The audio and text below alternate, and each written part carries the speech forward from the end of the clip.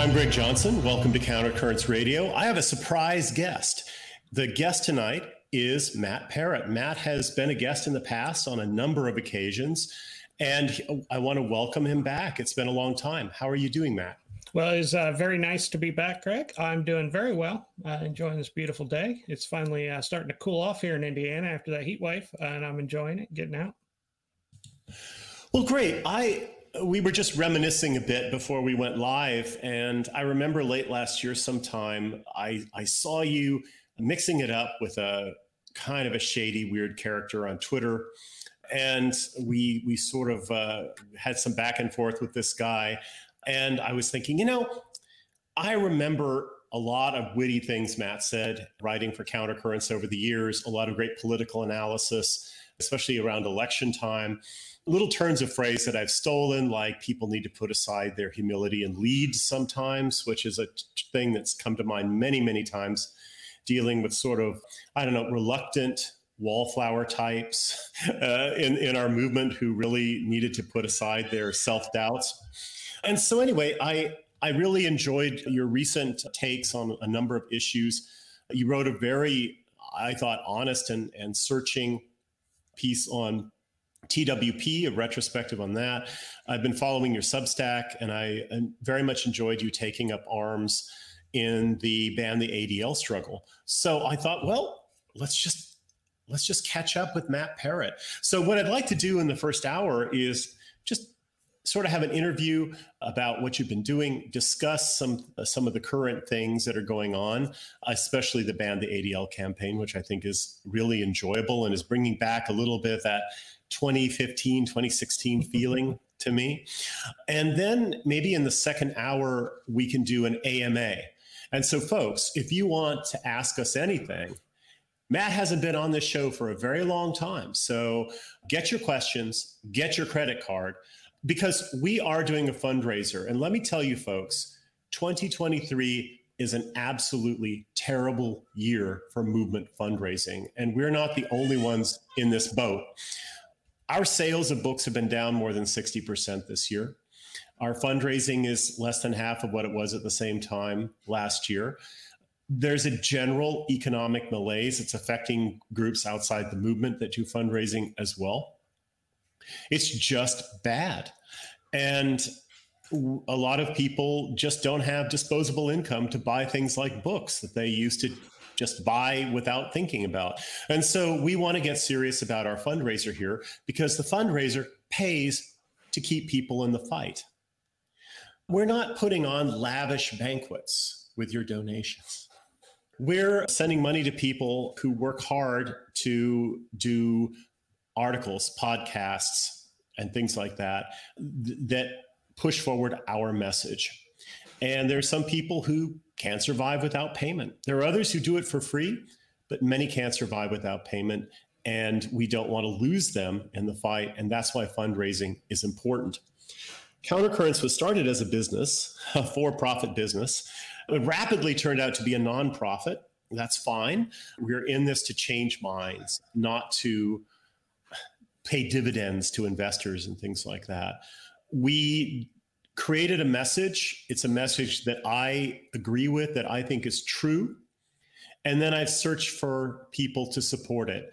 I didn't go around trying to come up with a message that would gain support. That strikes me as intellectually dishonest. So I'm doing it the hard way. I'm doing it with integrity to a vision. And sometimes you just have to take lumps. You make sacrifices to do that. But your support is extremely important if we're going to keep people in this fight. So go to entropystream.live/countercurrents, take out your credit card. It's the only way you can use a credit card to send money to us, because we've made many powerful merchants very unhappy over the years. And they have blocked us from the credit card processing industry. You can also use Cash App now. Entropy stayed with us the whole time. You can use Cash App as long as that lasts. You can also send DLive tokens. You can send money on Odyssey as well. We're streaming on Odyssey and DLive. So anyway, if you want to pick Matt's brain for the first time in many years on Countercurrents Radio, do it today. So let's begin. So Matt, basically, the last I heard of you was in 2017 when you shut down the Trad Worker Party. And before we started live, and then since we started, I've heard a little bit of crying in the background, and I had to know. So if you want to talk about family stuff, just what have you been doing family wise and activism wise? And if you want to talk about work wise since 2017, it's 6 years now. Time flies. Well, before I get to anything, I did want to do some quick shilling. When you look at this ban the ADL campaign, the energy behind the ADL is how much money they raise, right?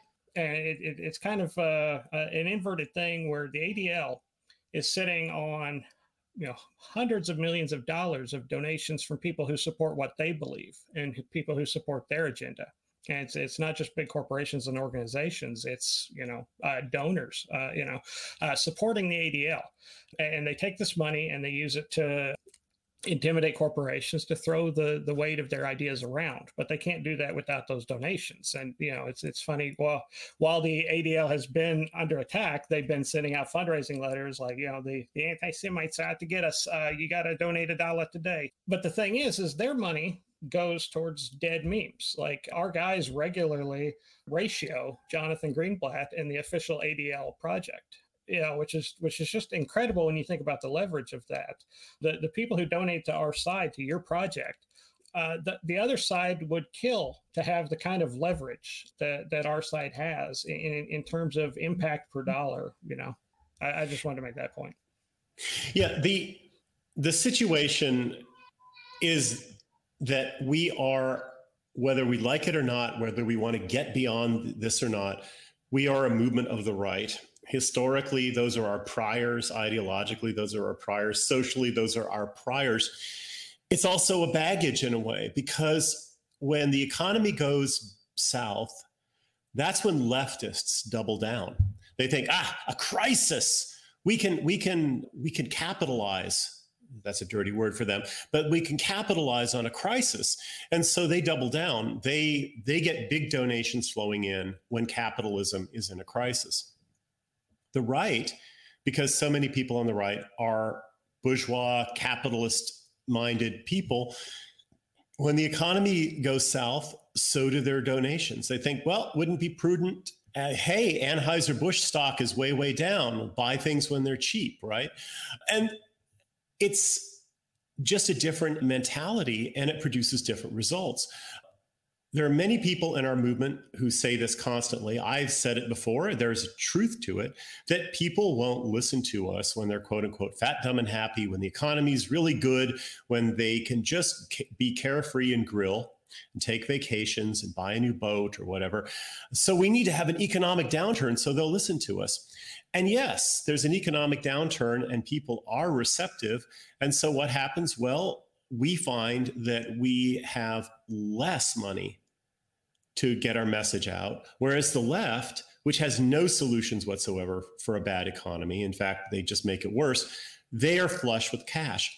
And it's a little asymmetry that over time produces systematic advantages for leftists and disadvantages for anybody who's on the right. And even though we're not Republicans, there's some latent republicanism in our movement when it comes to the willingness to spend money during times of economic crisis. We want to be batten down our hatches. We want to be prudent. And therefore, it's a paradox when people are more receptive, according to the theory that it's going to take a crisis before they listen. Well, we find that we have less money to get the message out. I always think about Yeats's poem, The Second Coming. There's that great couplet about the worst are filled with passionate intensity and the best lack all conviction. That haunts me because that asymmetry gives the worst a systematic advantage. If the worst people in the world are constantly keyed up and psychologically intense, they will sweep away better people who lack that intensity. I was thinking of this with the Richard Hanania debacle recently, where he just buckled very, very quickly. The left is completely intellectually bankrupt. And yet they double down on their bullshit and they never give up. Whereas people on the right who have a lot of good things going lack the courage of their convictions, and they won't stand by unpopular ideas when they're unmasked. It's just really a sad situation that we're in. And if we play by those rules, we lose. If we always pull back when there's a crisis rather than double down, we lose. If we allow the worst people to go about this with greater psychological intensity than we have, we lose. I think you're muted, Matt. Yeah, sorry. I got all these babies in the background. I don't want them distracting when you're doing a good monologue. But that kind of describes where things have been since 2017. Got a bunch of kids, doing great, wife and family. But I did take a few months after trade worker and all that to kind of get squared away. And there's never a problem with taking a sabbatical from the struggle, as long as you're getting back in it when you can. And since then, I've just kind of been, tirelessly toiling away, not in the formal leadership position as a director of Traditionalist Worker Party, but that's only one way to contribute and be involved. And this is a sort of a calling for me, a lifetime struggle. It's been literally decades now. It's frightening to think how long I've been at this, but when you really think about it, the amount of progress we've made since I've gotten involved, and really since you've gotten involved, like who gets to enjoy that kind of progress with their life's work, especially if you imagine around 2007, 2005, how depressing the pro-white political space was, how geriatric, confused, frustrated, depressed. And now, there's just so much momentum. There's so many opportunities. The most frustrating, the thing you get frustrated about is the unwillingness to, pick up all of these opportunities that, are raining down. And, I think a lot of people, a lot of listeners showed up during kind of the big Donald Trump thing where we thought everybody thought the God Emperor Trump was going to take over the world. And they see us now as not doing as well as then. But Jesus Christ, if you look at the life cycle of where white identity has been in the past and where it is now with all these mainstream conservatives getting bullied into making explicit pro-white statements, with, mainstream candidates for presidential office defending white people on record in ways you wouldn't have been able to imagine a decade ago, it's a very exciting time to be involved. And I've been very much involved. So I got involved almost exactly 16 years ago in the movement full time. More than 23 years ago, I got involved. It was Labor Day of the year 2000 that I stepped into the first semi-public space in the movement when I went and saw David Irving speak at a Greek diner in Atlanta. And I met Sam Dixon that day. I met a number of other people that I knew for years after that. Some of them have now died. And it was in September of 2007 that I became the editor of the Occidental Quarterly. And I'm trying to place what year I got to know you, but you and I go pretty far back to certainly before the foundation of Countercurrents, which was in 2010. And yes, the scene has changed so dramatically since then. There were ideas that I discussed in our little meetings about secession, for instance. That was one of the things that I was very interested in as a philosophical topic. This professor at Emory, now retired, Donald Livingston, was very interested in secession as a topic in political philosophy, as a defender of the South.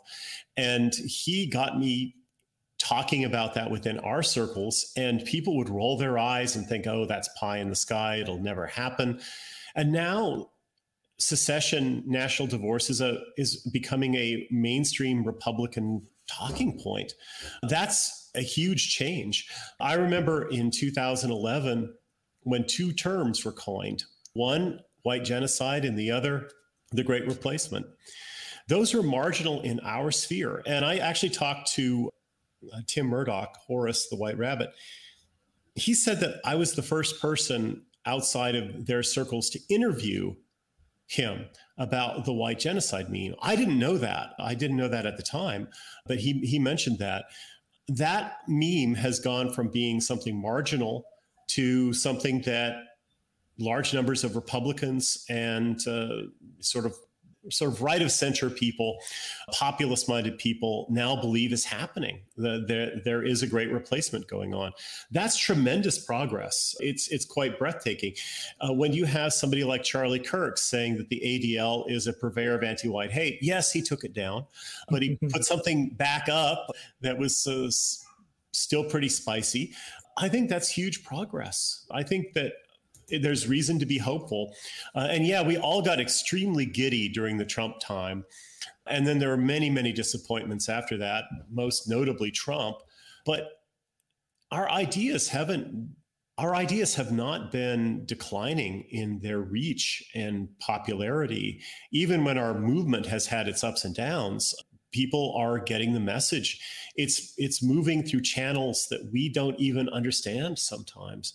And I find that very exciting when things pop up and you suddenly have a sign that, oh my gosh, this is actually having an effect. Right. Yeah. To see the harvest of previous work, I think there's no like greater disparity between like the harvest and the lack of credit for harvest than with the white genocide, the mantra with Bob Whitaker's campaign, where they really set out to like, hey, let's just focus on this moral message. And that's one thing I take very seriously is winning the moral argument. So often in this movement, everybody wants to kick over the ladder and be like, forget morality, the only, the strong, should crush the weak, blah, blah, blah. But no. A strange argument to make when you're the weak being crushed by the strong, but let's let that aside. Yeah, well, I mean, that's the thing. These are totally delusional people, and they dominate a lot of the kind of like ideas space. And the sort of the white genocide meme was almost kind of a revolt against those people and saying, let's just take a strong, the fact that we're correct.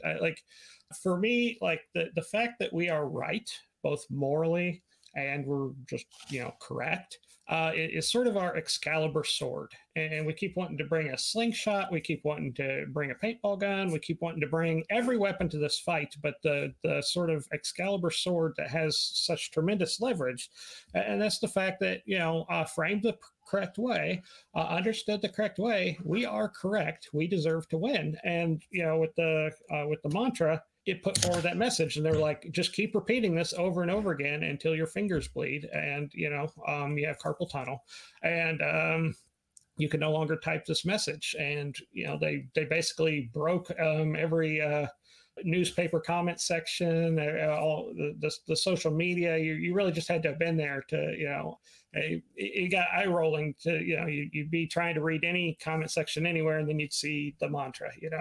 Mm-hmm.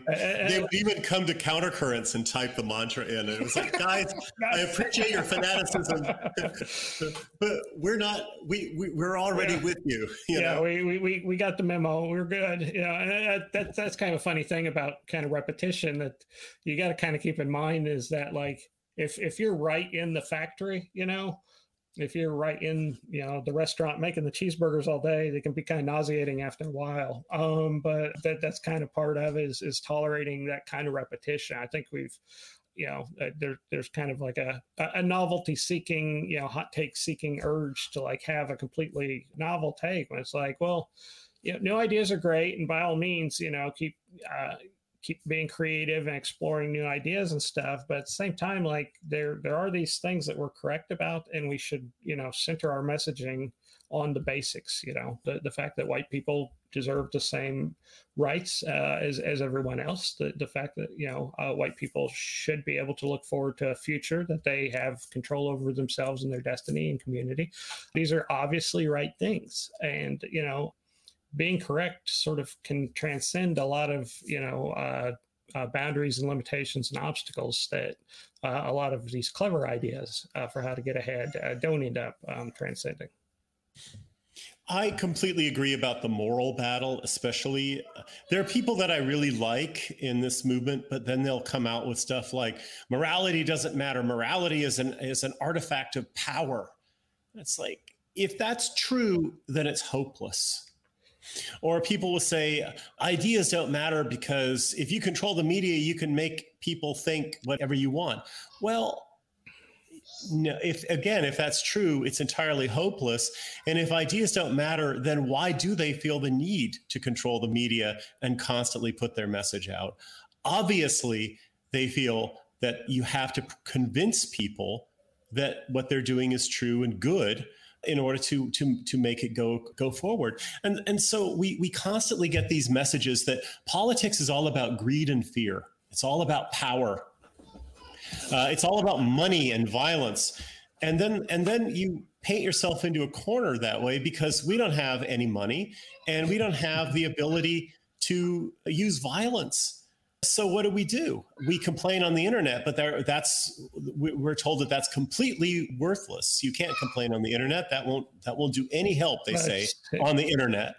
Yeah, it's moralizing against morality and politically arguing on the internet against politically arguing on the internet. It's self-negating buffoonery, you know. It's like, yeah. It's the great advantage that we have is that we're right, not just factually right on important matters about politics, diversity, race, et cetera, but morally right about the solutions to the problems that beset us. The greatest problems that beset people in the world today come from basically multiculturalism, globalization, the domination of one group over others against their rights, against their self-determination, attacking people's identity.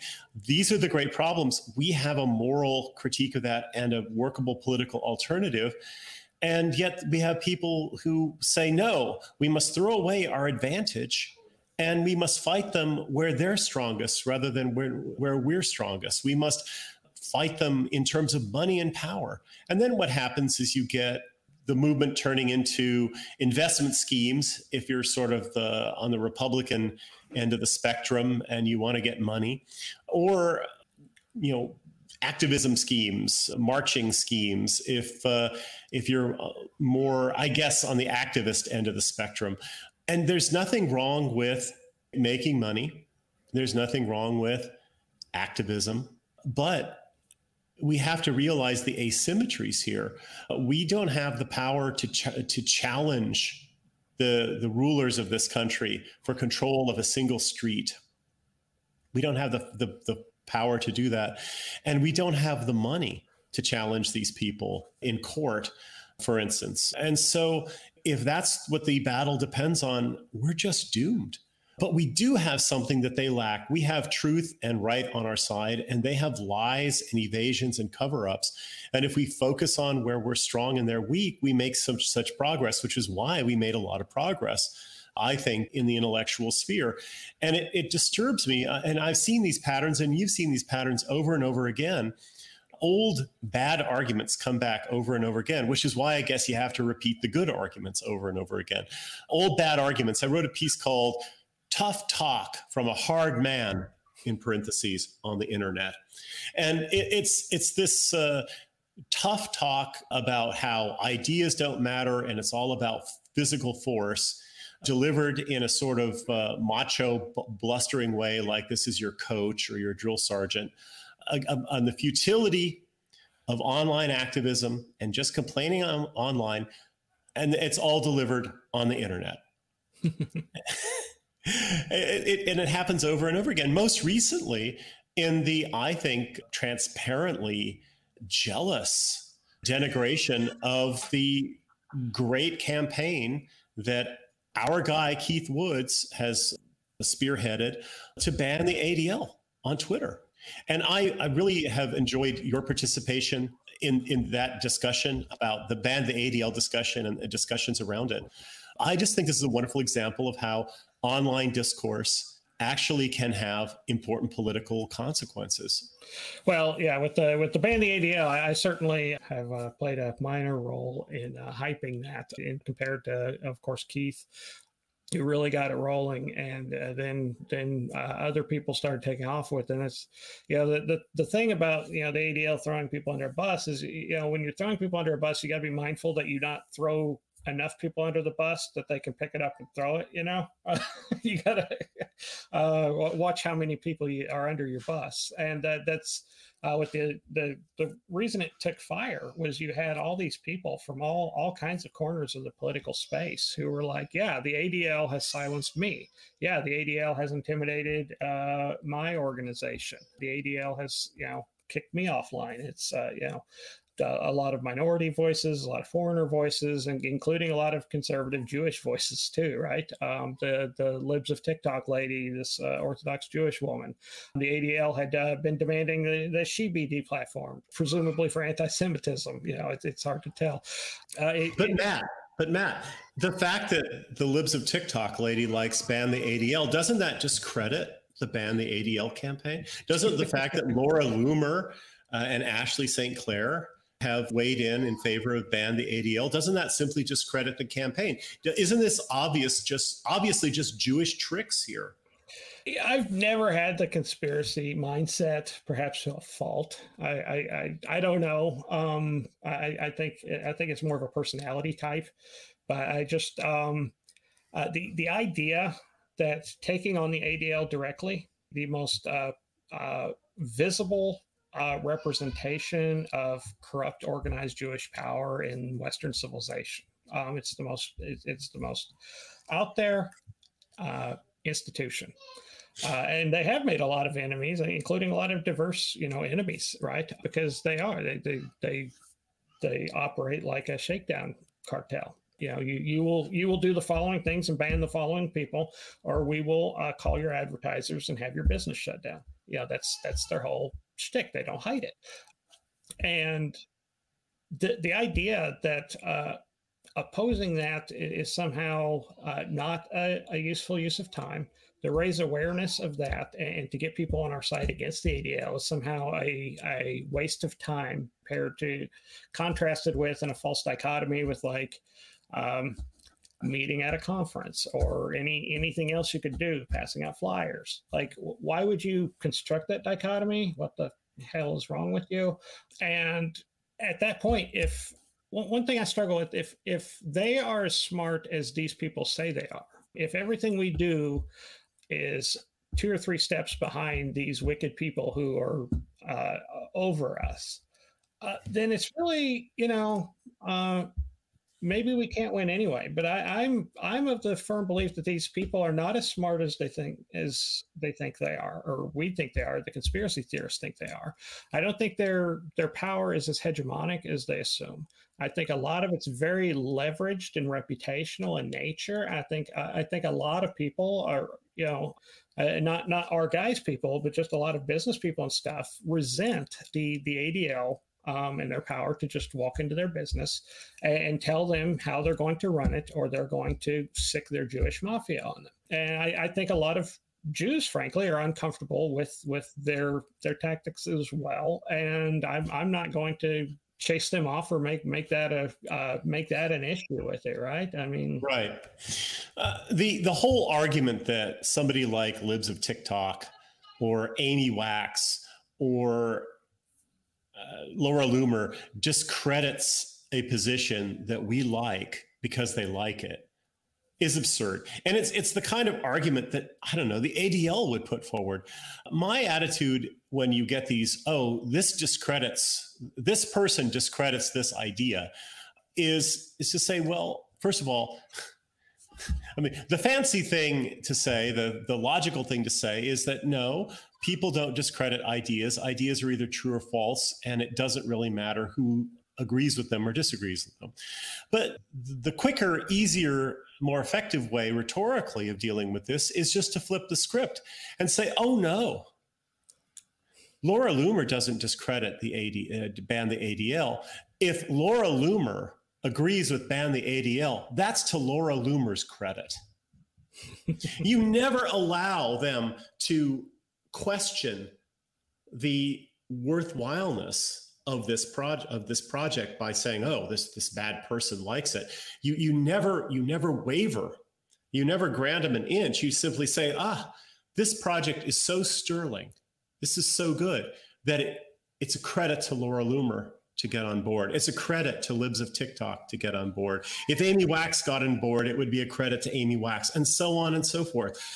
That's the way I handle these things. And they're always talking about how the people who are out to get us are always playing both sides of us against each other. And it's like, so maybe, and not even on purpose, maybe if that happens on the other side, if they're conservative Jewish people who resent the direction the ADL is pulling things, want to join us in criticizing the ADL, that's great. I just think a lot of people spend way too much time kind of overthinking in these kind of hamster wheel style ways that don't add a whole lot of value. Yeah, I'm sure there are people saying the fact that Keith Woods promoted this discredits the idea. No. Having a serious question about this corrupt enemy of freedom of speech is such a worthwhile thing that if white nationalists are on board with that, that's to the credit of white nationalists like Keith Woods. That's how we should look at it. We gain credit for agreeing with wonderful ideas, things that ought to happen. We can't bring any discredit to these ideas, but we gain credit for helping promote them and aligning ourselves with them. That's just how it works. Those are the rules, people. Those are the rules. That's how the universe works. Well, if you look at this pressure campaign, like Ben Shapiro, he didn't jump onto it early. He waited as long as he could before he finally weighed in. He's like, okay, he kind of had a segment where he was like, okay, yeah, the ADL is garbage. But he didn't want it on these terms. He didn't want to have he wanted to be talking about something else. But we very broadly, we used the truth and a real issue here to escalate the discourse, and to where these powerful institutional people are forced to respond, are forced to react, and that's tremendous leverage. Yeah, I absolutely agree with that. So another thing that I've been noticing a lot in this debate, aside from the false dichotomy of activism versus online, is the setting up of all kinds of false measures of success. So people will say, this won't amount to anything if Elon doesn't actually ban the ADL. This won't amount to anything if Elon doesn't actually sue the ADL. Look, here's a tweet from Elon. Tattoo this on your forehead. He's wavering. And I just have no patience for that. My basic belief about this is that this was a win from the moment it started trending. It's a win because hundreds of thousands, if not millions of people now have been exposed to many voices, including people they regarded as authoritative, like Charlie Kirk or Libs of TikTok or Laura Loomer or whoever, seconding this motion and entering this conversation about a very powerful Jewish organization that's opposed to the First Amendment, basically, and tries to censor people and engages in very corrupt blackmail, extortion-like racketeering to enforce their censorship agenda. That was a win. And that win has been entered into the permanent records of the universe. That will never be undone. And it will not be undone if in the end Elon Musk cucks, or he decides not to sue, or he sues and it gets thrown out of court, or on and on and on. Those would be disappointing, but they don't change the fact that the conversation has been had, new minds have been opened, and the conversation will take on a life of its own, even outside of Twitter. I would love to have a conversation not about banning the ADL on Twitter. Let's have a conversation about banning it politically in the real world as a agent of foreign influence, as a racketeering influenced corrupt organization, as a foreign affiliated domestic spy network. There are many, many things that the ADL is that should attract the attention of legislators. That's the next step that I would like to see this go to. But Well, I don't want to completely discount the possibility of like an actual escalation with this actually going to court with ADL files and the full spectacle that would definitively be a win by the the first metric, right? You always, Mhm. I always say, shoot for the stars, land on the moon, right? Um, Right. actually, just running the ADL out of town, they have to close the doors, putting all their belongings in a cardboard box. That'd be magical. But if you really look at like Jesse Jackson's Rainbow Push or the SPLC, you see a pattern here with the same shakedown organizations falling into the partisan polarity vortex and then getting stuck in there, and then losing their ability to shake down, and eventually somebody shakes them back, and then they're just done because it's ultimately a confidence scam. It's kind of a Ponzi scheme of intimidated people, right? And a few years ago, the SPLC reached that point where people say, "Oh yeah, the SPLC says this guy's evil." Okay. And a few years before that, it was like, "Oh yeah, Jesse Jackson says that guy's racist." Okay. And we've already, in my opinion, I'm pretty confident that we've reached a point in the culture war where if the ADL says somebody is, an anti-Semite, people will be like, "Oh, okay, yeah, oh, if the ADL says he's anti-Semitic, that must be legit." I think we're already kind of there. We'll see, but these things don't. There is no definitive point at which the SPLC is still limping along, thinking it's relevant, doing their little research, publishing their little reports, and thinking They're thinking sitting they're on relevant. hundreds of millions of dollars, so they'll be around a long, long time after they have zero relevance. Yeah, well, that's the thing. It kind of zombie relevance, and that's probably that's realistically what we might expect to come from the ADL thing, where they're still going around, trying to do ADL stuff, but they have nothing of the cultural or institutional cachet to actually, be like, "Hey, Facebook, we got a list here, people that you're going to kick off, or we're going to pull your advertisers." I think that actually, Elon was big enough to shake back at their shakedown, and the bubble might already be popped. We don't know, but all I know, working in analysis and stuff, you have your key performance indicators, right?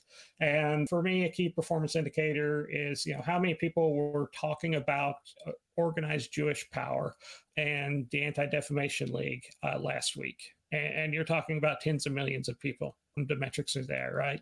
I think that's a strong metric. Now, if your metric is, okay, well, you didn't elect a white nationalist president, or you didn't stack exactly 450 people in a barn, or you can come up with whatever metric you want and then say, "Oh, well, the person didn't meet my metric. It's a failed project." I don't care. You have ideas, you have individuals, and you have institutions. And we need good ideas, good individuals, and good institutions. And I've seen your support of that Homeland Institute thing, and that's awesome. And countercurrents itself is another example of a good institution. I mean, we do need more than just individuals who agree with us and good ideas. We need to have all three of those things coordinated. So when people are like, don't spread ideas. That's a waste of time. That's internet addiction. You got to be supporting our institution specifically. I'm like, I want to support any pro-white institution, but if they're saying don't spread ideas, that's I'm just going to kind of steer clear of that, because we got to have all three, right? Winning people over. We got to be hitting the meme more. If you got your little Pepe account and it's just hammering away every day, that makes a difference. Yeah, it's made a tremendous difference. Years ago, I noticed this pattern of the new up and coming internet movement guy. He gets a website, he gets a P.O. box, and then he goes out in search of a clientele, a following. And he thinks, well, this guy has a following, this group has a following. I'll just launch a series of public attacks on them. And that'll get people to come over to our group. And so they do this, and they have a little internet war. And what happens is never a 50-50 or a 20-40 split, or, a 20-80 split. It's very, very different from that.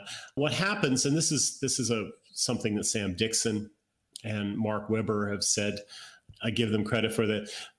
you might have a situation where you have this strife, this breakaway group, or some internet infighting or something like that, and at the end, you have 20% of the people are with the old guard, and 20% of the people are with the new guy who's up and coming, and the rest were just so disgusted and exhausted by the whole thing that they've checked out, and they might be gone forever, or they'll be waiting around for something else to come along, and it's self-defeating. It's in the self-interest of the people who engage in this kind of behavior, because it does build their brand, it does build their following. But in terms of the movement as a whole, the movement ecology as a whole, it's extremely selfish and self-defeating and self-destructive. And that's what I think is happening here. And I'm wondering if, okay, I've always said, look, we shouldn't be caught up in a scarcity mentality here. We shouldn't be locked in zero-sum competition with one another. If we think that way, then suddenly our worst enemy becomes the guy who agrees with me on 99 out of 100 points, rather than the people who are trying to shut us down entirely.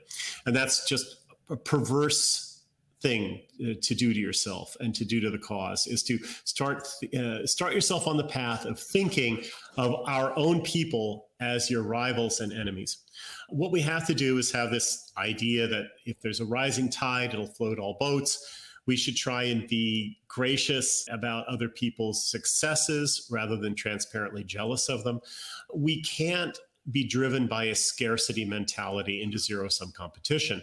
However, now that I'm thinking about it, I'm sure that the current depression or recession, whatever you want to call it, especially in movement fundraising, could be instilling this kind of scarcity mentality. It could be getting people to think, I've got to battle against the rest of the movement for followers and bucks, because the money's getting scarce. And so we get locked in competition with one another. You get people who suddenly wish to monopolize the cause, to be the only voice in the cause. And so they think, well, we've just got to silence all these other groups, silence all these other voices, denigrate these other approaches and things like that.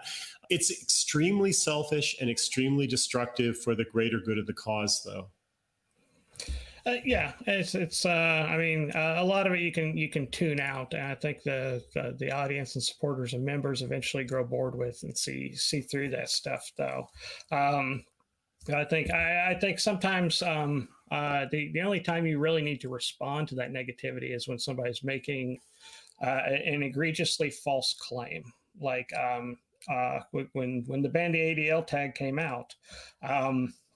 This jealous rival, who considers the rest of the movement his enemy, came out with these Telegram posts saying that, well, Keith Woods is controlled opposition and all this. It's like, Jesus Christ.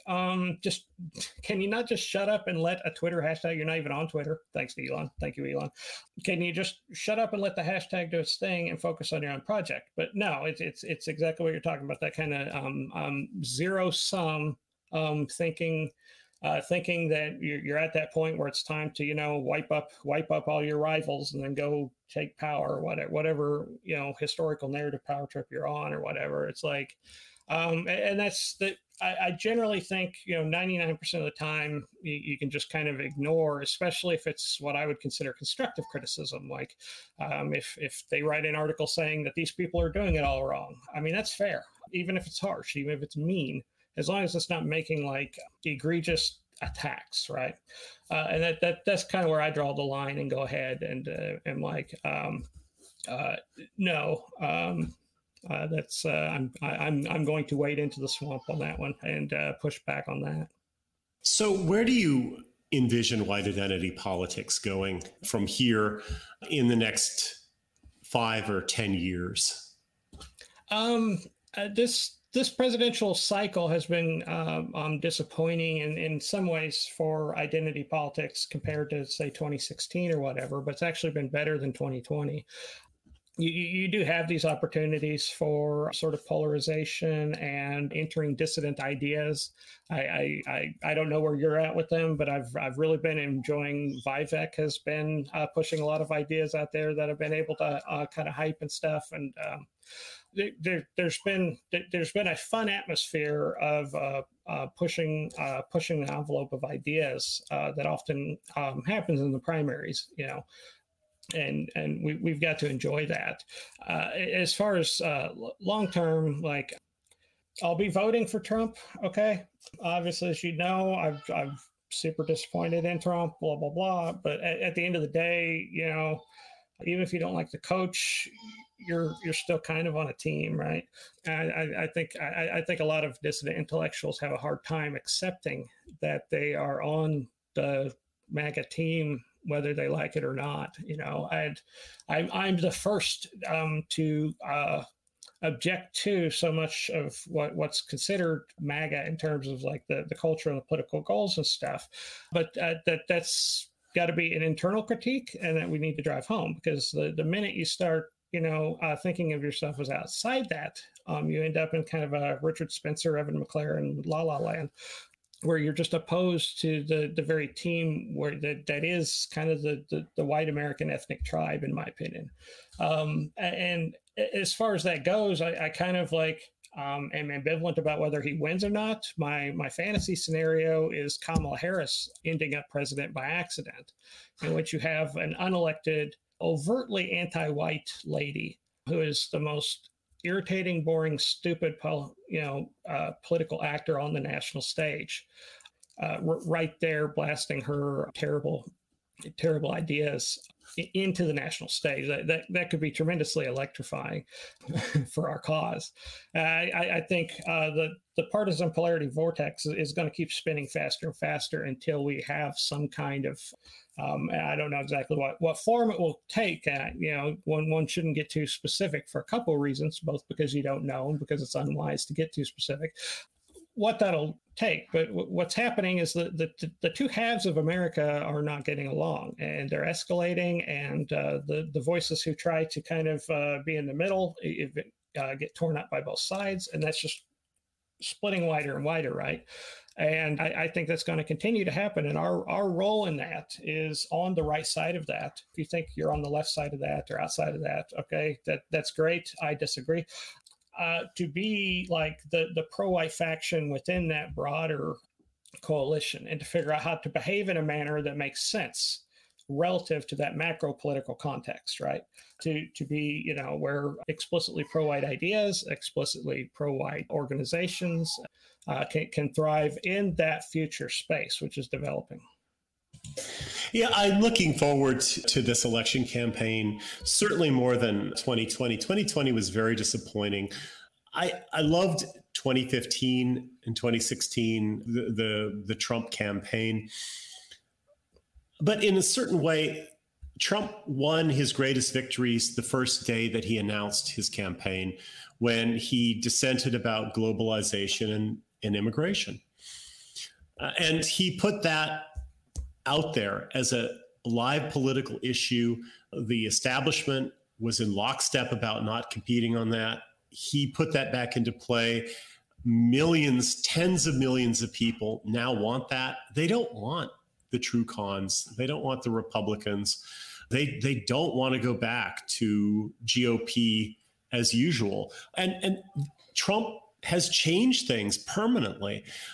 Even though once he got elected, he was rather a disappointment. He still changed the parameters of political debate. And I just don't see those parameters being ratcheted back to where they were pre-Trump. We're in a redefined political reality, and it's a reality in which we have enormous advantages because a lot of people want what we want, and they sense that they can get it through politics. They need the right guy. That's a huge step forward, in my opinion. It's a victory that we will be cashing in on for decades to come. And it was very disappointing in 2020 when Trump didn't run as the old Trump. He ran as a Republican. conventional Republican. He ran on the good economy and Gibbs for black people and stuff like that. And he won again.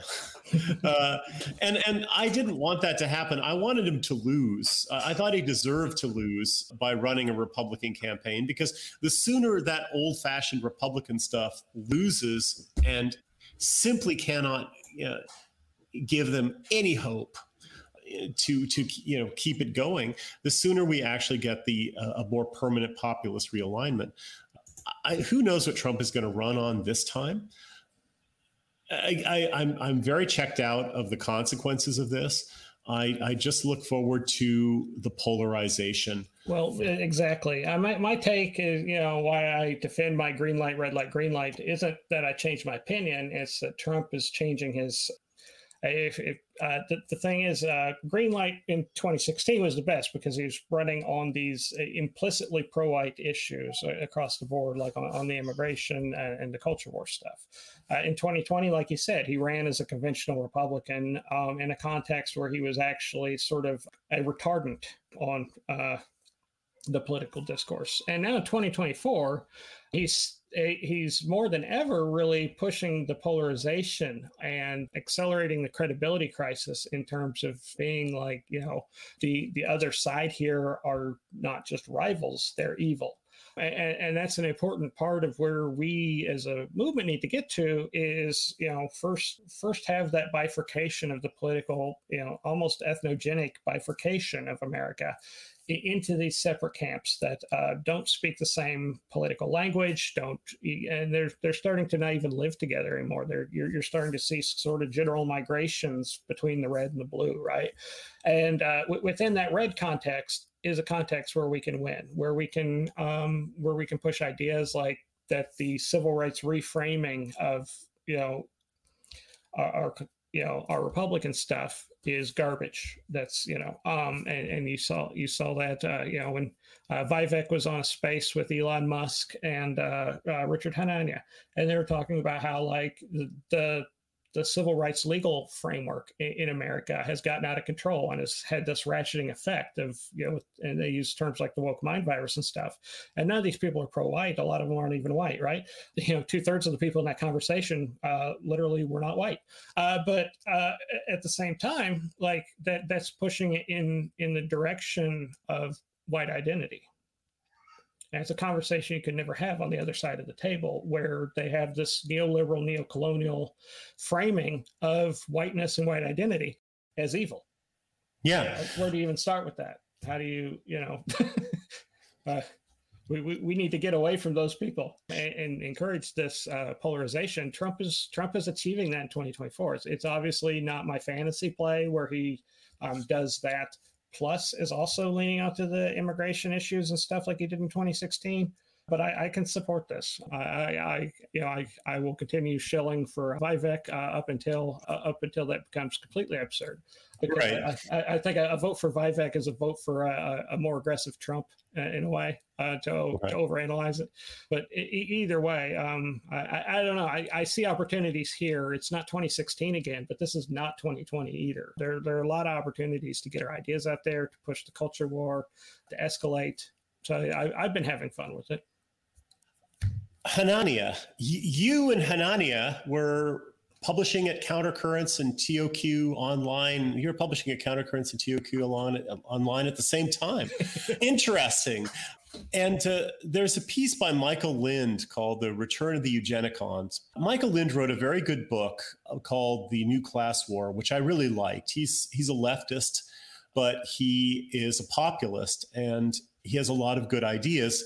And he laid out a lot of the reasons why Trump was successful and why national populism is going to be here to stay for a long time. And in this piece, of course, he trots out all the standard dog and pony show stuff about, eugenics led to the Holocaust, et cetera. You can't have that. And he seems to endorse basically the social construction of race, yada, yada, yada. And it's easy to roll your eyes at that kind of stuff and just think, this guy is hopeless. But he does make a very good point. He says, he just brings up quotes from eugenicists of the past. what snobs these people were. And snobs against their own flesh and blood, snobs against their own extended racial family. And of course, eugenicism and human biodiversity and cognitive elitism, it doesn't map out onto racialism. In fact, there are a lot of people who are big miscegenationists. They're just choosier about who with whom they would miscegenate. And it's a problem. When you look at it that way, it's a problem. I think that a populist movement cannot touch this extremely snobbish discourse that you look at old Mark I eugenics, and it's full of contempt for poor white people, basically. We can't have that as part of a new populist movement. And so Lynn's piece is full of bad ideas and bad takes, but it does give me pause on this one issue. And I was just wondering what your thoughts are on the whole cognitive elitist strand that was certainly part of the old alt-right. Well, my kind of awakening, I was, really excited about my IQ score when I was in elementary school, and everybody, and in seventh grade, I got the bell curve when it was first published because I'd seen that people were talking about this book about how smarter people are better than everyone else. And I immediately, that I was like, oh, I've got my own Bible that just got printed. I'm going to read this. And in a lot of ways, that was kind of where I first got started down this road. But in my early 20s, I kind of had like a maturity moment where I was like, there's a lot correct here. But like, being smarter is not the only thing that matters. And I love my family more than I love somebody who's smarter than my family, and that I kind of reached a fork in a road where I was like, you could go in the Hananya direction where you just kind of like see yourself as belonging to this tribe of the smarter people, or you can, go down this faith, family, folk perspective, which I've chosen, where you don't look at it like that at all. Being smarter is generally better. And don't worry, I'm not as smart as I thought I was then. Not nearly. That wouldn't even be possible anyway. But even relative to anything. But when I see Hanania with some of his takes, I always cringe because it brings me back to when I was like 14 years old, thinking it was really just that simple, that there were these people who did better on this test, and the world belonged to them, and everybody else was just stupid. And it's such a contemptible, myopic, nasty little way to look at the world. But and unfortunately, that's a huge, like you said, that's a huge current in our movement. And I've always been on the other side of that argument as long as I've been publicly active in politics.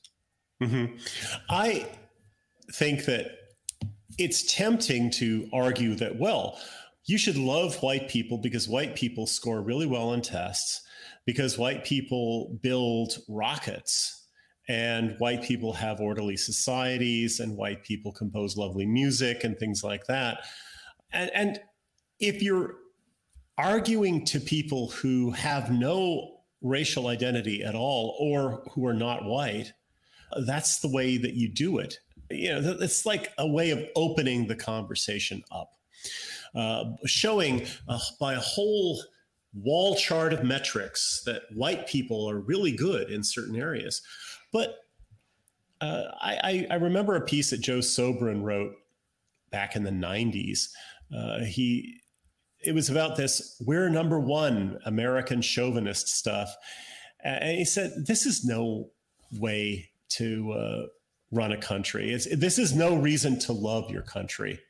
Do the people of Switzerland not love Switzerland because it's not the most powerful country in the world? Americans seem to love America conditionally if it's number one in a whole bunch of categories. And it's certainly not number one in quite a lot of leading indicators of human well-being. In fact, it's very far behind a lot of other countries in these metrics. But Americans think that we're number one and we love America because it's number one. And I thought that was very beautiful. The point he was making is that true national feeling and also true ethnic feeling, true racial feeling, true solidarity with other human beings is not based on objective criteria. You love them because they're your own. And if white people were as sorry by all these objective metrics as, say, the Aborigines of Australia, and I was I would still love them because they're my own. And so, in a way, you just sort of set aside this discourse about racial superiority and so forth. Yeah, I would say white people are superior to other groups by many measures. I don't deny it. But those aren't the reasons why I love my own people. I love them because they're my own. And it's not objective in that sense at all. Right. It kind of circles back to what we were saying earlier about, you can write any story you want with your key performance indicators, right? If it's about being really great at math and solving certain puzzles or that kind of thing, then no, whites are objectively inferior, right, to other groups. There are certain athletic, cultural, whatever pursuits that other humans are just intrinsically better at. And, you could come up with this Charles Murray human accomplishment thing where you try to kind of create a meta metric and then win it. But it just seems, I don't want to have the argument, I love my people. I shouldn't have to defend it. Nobody else has to defend it. Nobody else has to justify why they love their extended family. It's kind of a sick thing to try to corner someone about when you think about it, right? No, I want my people to thrive and do well. And to have a bright future and, have a future at all. And that's why I've been in the struggle for my entire adult life. And, Lord willing, will remain in it.